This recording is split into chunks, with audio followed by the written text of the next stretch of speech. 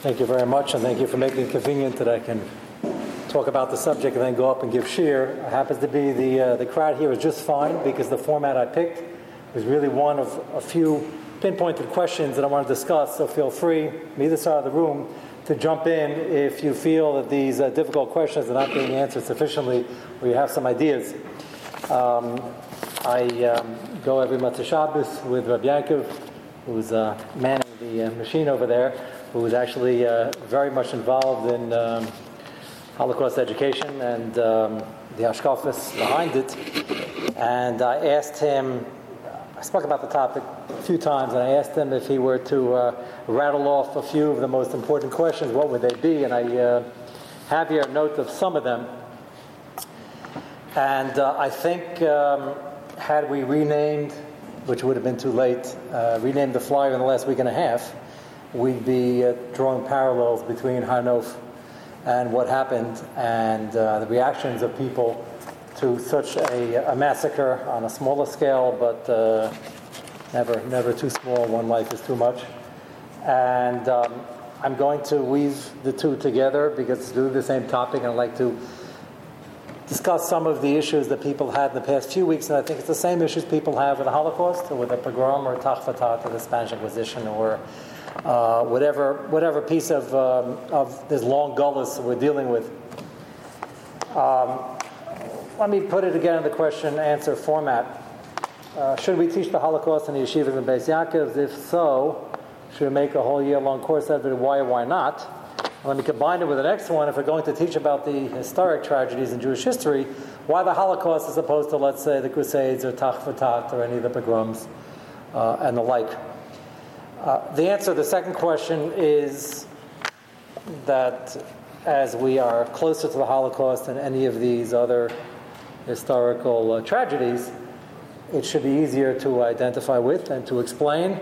We have, unfortunately, more literature, more pictures, more film, more eyewitness, more people still alive, Baruch Hashem, to talk about it, if not directly, but their children as survivors.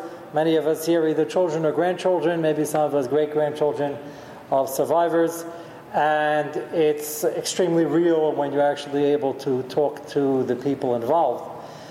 Should we be teaching it? So, I don't know if this is the politically correct thing to say about in such a context of a program, but as we all probably realize, the Holocaust has no particular yichus in terms of tragedy, with the exception, it's a big exception, in terms of the sheer numbers and the new technology used for the atrocities. The fact that in Gzeras Tach V'Tat or the Spanish Inquisition, the church would have used all of the above to kill more people that just didn't have it at their disposal doesn't make them inherently different. It's just the numbers are going to end up being very different. What I mean by that is the fact that if we're teaching this, we have to talk about what Gullus is, what Schar V'Onish is in the context. And again, when you talk about Schar V'Onish in the Holocaust, people start automatically thinking of what happened to all the tzaddikim and all the children, and they weren't what we consider a bar onshim. And again, what makes it harder to accept is that we're more familiar with the Holocaust, but it's really the length of the Gullus and these many things that happened during the Gullus. That's why I mentioned tying with Har Nof. So Har Nof hit all of us very, very, very hard. Myself in particular, I used to live around the corner, and the Rav is a friend of mine of that shul, and I was there when it was in a different building. And the reactions, and I'll weave this together with one of the other questions here, when we explain the Holocaust for Kira purposes, how do we differentiate our stance versus a secular stance? So the secular stance, quite often, although this reaction is not only with non-Orthodox Jews, unfortunately. I quoted one of these during a drasha here in Shul recently, and half the crowd knew what I was talking about, the other half didn't, which either dates me or I mentioned that although there's nothing inherently necessarily untrue or wrong about every Jew at 22. Anybody know what that expression is? Anybody here old enough to? No? You never heard every Jew at 22? Okay, I'll give you a Gzeira Shava. The same person who said every Jew at 22 said never again. A 22 is a 22 caliber gun. And his reaction, he was Orthodox. We looked at it as a little radical, but what? Yeah. So the reaction resonates with the democratic, people raised in a free society where we could do what we want. We still have the right to bear arms, and that the solution, the whole solution, or even a partial solution to these problems, is issuing every Jew a 22 and making sure everybody screams out "never again." I don't say there are no situations where you wouldn't be allowed or encouraged to carry a gun. That's not the reaction to these tragedies. If Hashem deems it to happen, we can have as many guns as we want, and the state of Israel is an example of that. They have, Baruch Hashem, no shortage of guns there to defend themselves, and we have F-16s, and we have all the technology America has to offer. And at the end of the day, it doesn't really do much. We have to have it because you have to stand there with something. But having lived in Eretz Yisrael and we all follow the news, the biggest tragedy is when you have all the technology and you can't use it because there's too much world pressure.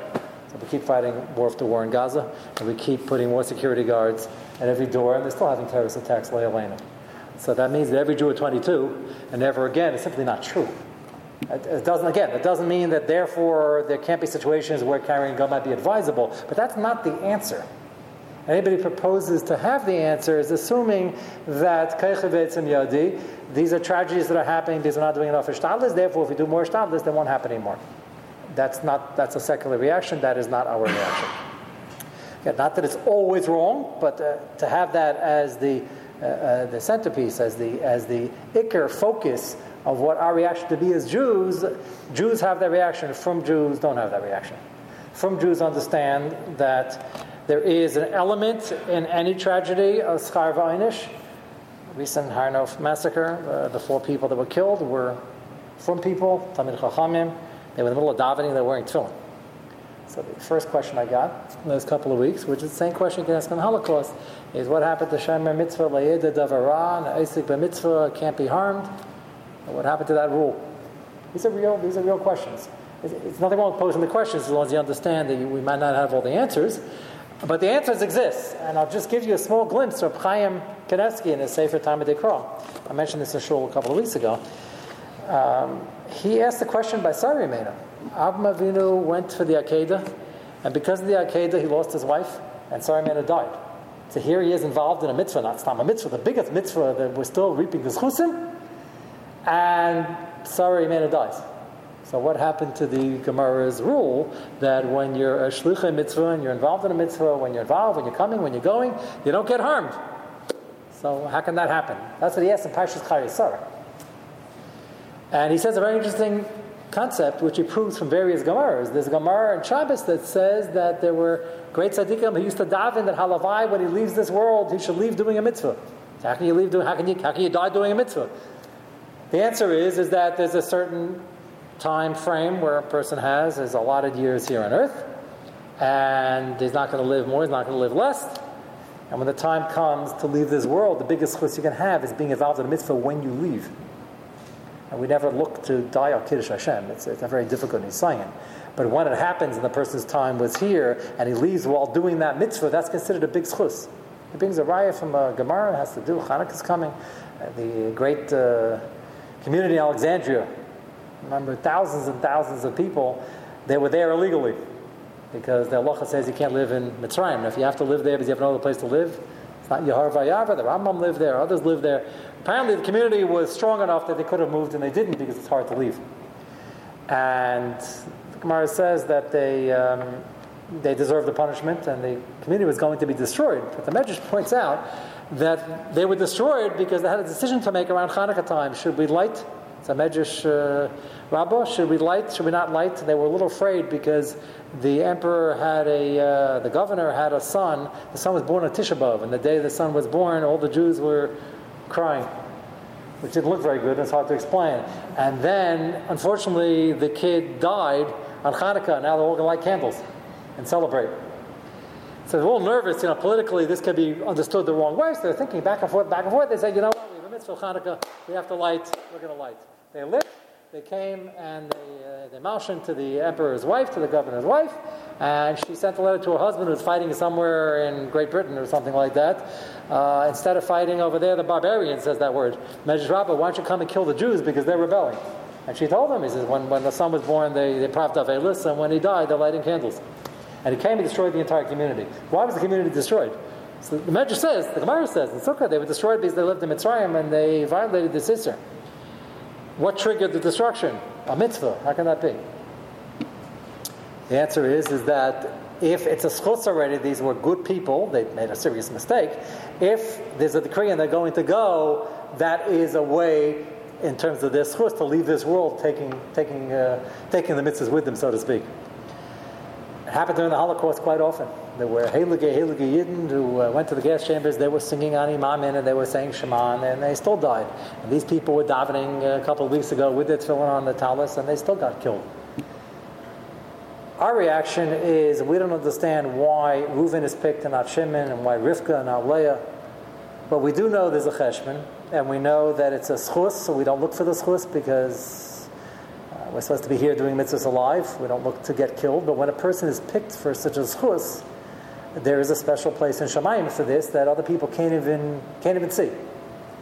And our approach to teaching these things is that we can't answer everything, and it's too painful to look at a million children and say, well, they were picked as a schus, why would Hashem do that? So the answer is there are cheshbonos, some of it based on performance of Klal Yisrael or lack thereof, some of it based on general gullus conditions, some of it based on schusim of dying al Kiddush Hashem, and it's a very complicated mix.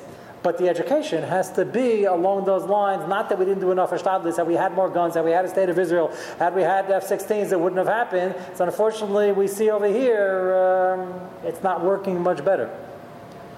And that is a difference of day and night between a secular approach and a firm approach. Firm approach is to increase bitachon and emunah, to try to understand what we can understand in Darkei Hashem, and then understand what we're not going to understand and have emunah anyway.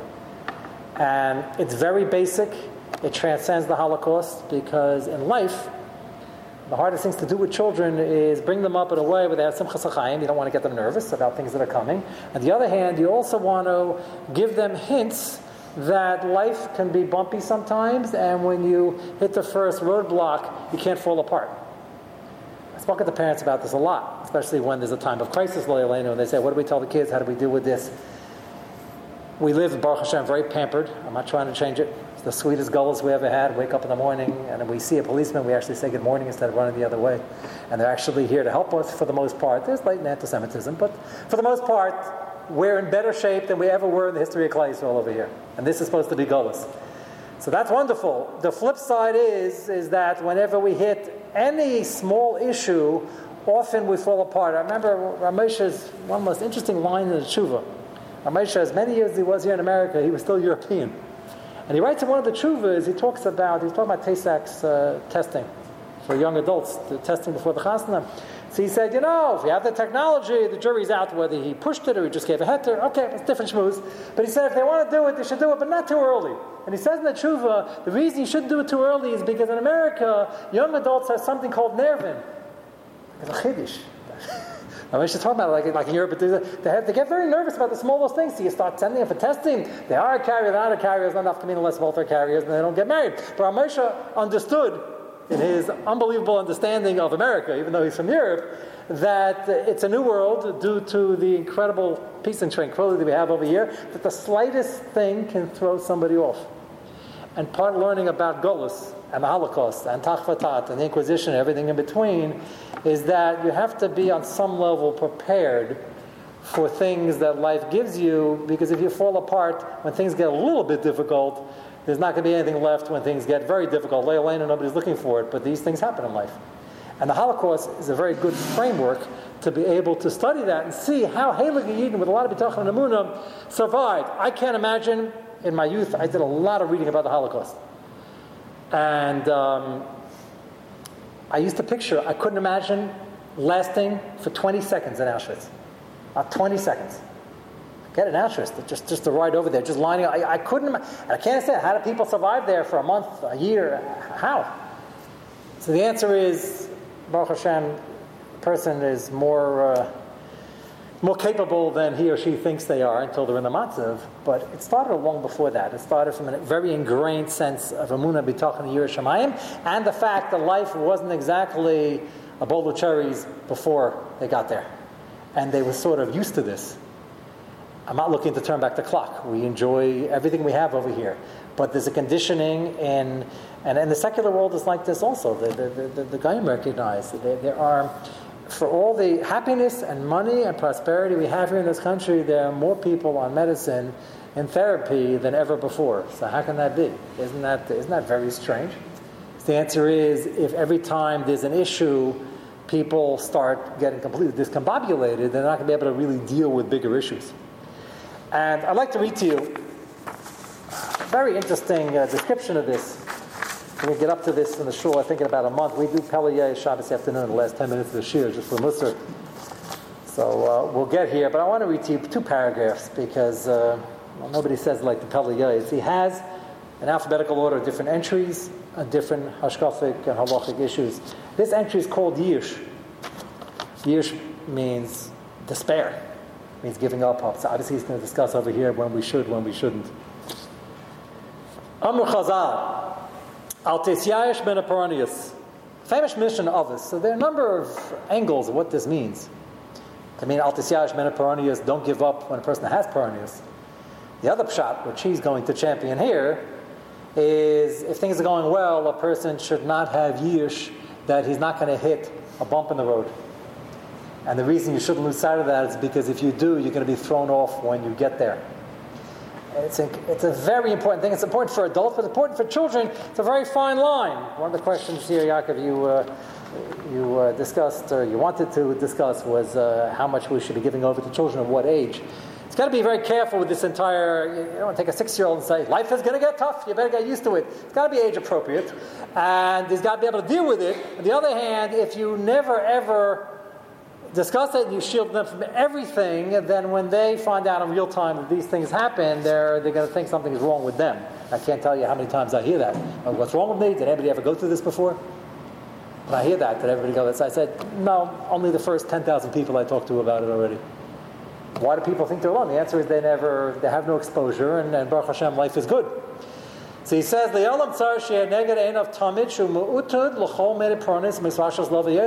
person should never forget that what he has today might not be here tomorrow, and there could be trouble, and you have to know how to deal with it. You have to prepare yourself now with your ingrained bitachon amunah.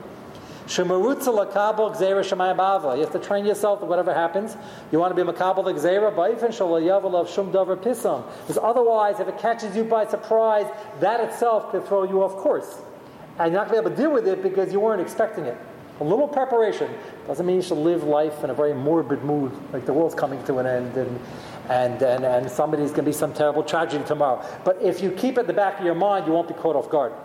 Kedei shelo yakutz b'tochachas le'abedaita. Spells it out. He says you shouldn't rebel against tochacha yegei min hashamayim. You shouldn't go out of your mind. Kasher yavo lov yemei hara if things go wrong. Rak yakabel hakol b'chiba. Kasher yez lekabel gzeiras havinu shebashamayim. V'anachnu avoda v'tzan yadai hu shalab ba'olam alasas k'ertzayna. Basic bitachon amunah. Ala kol anachayim lahidus la'levarachai. And whatever good you have, you thank him, but be prepared that it might not, that matzav might change and it might not be here tomorrow. And he quotes a pasuk in Koheles, B'yam teva havi b'tayv b'yam ra re'eh. What does that mean? B'yam teva havi b'tayv. Pirshim afarshim, Ratzalaymar b'yam teva havi b'derech tayv. When things are good, enjoy it, celebrate, and thank Hashem. Ayidei shab'yam tayv Ra re'eshu mutalava. But while the times are good, keep in mind that things can change drastically and quickly. Prepare b'terem yava yemei hara. Everybody has their pekel, and no one is exempt from this. The key is mentally preparing yourself with these things against you're not thrown off. I believe that's part of the success in the Holocaust.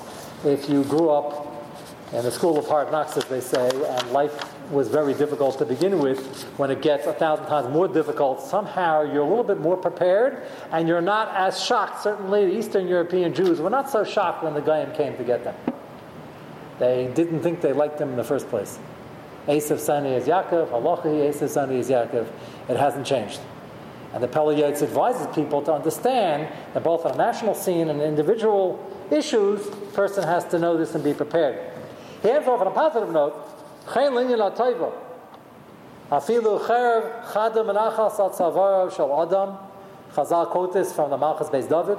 Even if it looks like it's all over and there's a sword by your neck, al yisyayish min harachim, don't give up. Apoteach b'Hashem chesed savenu.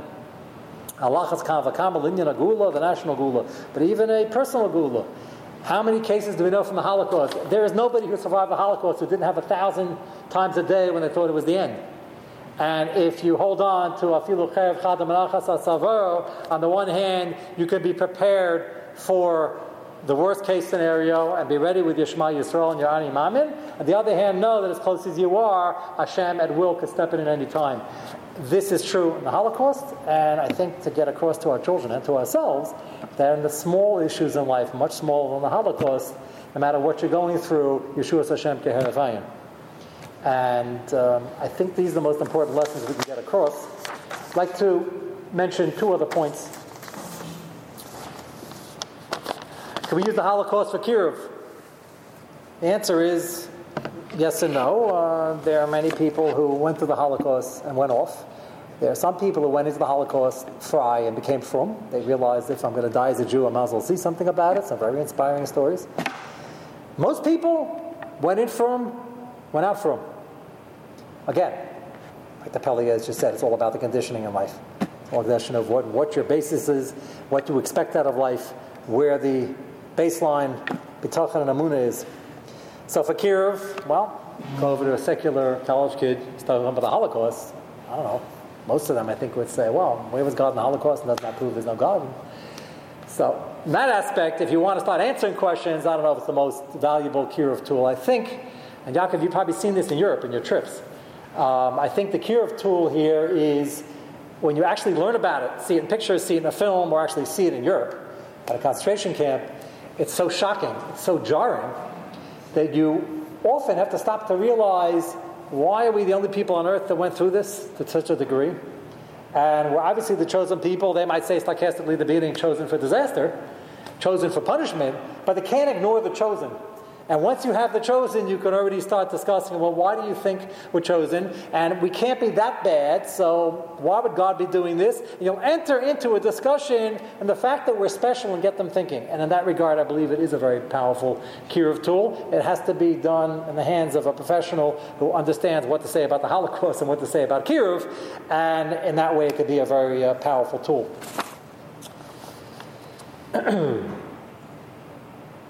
I remember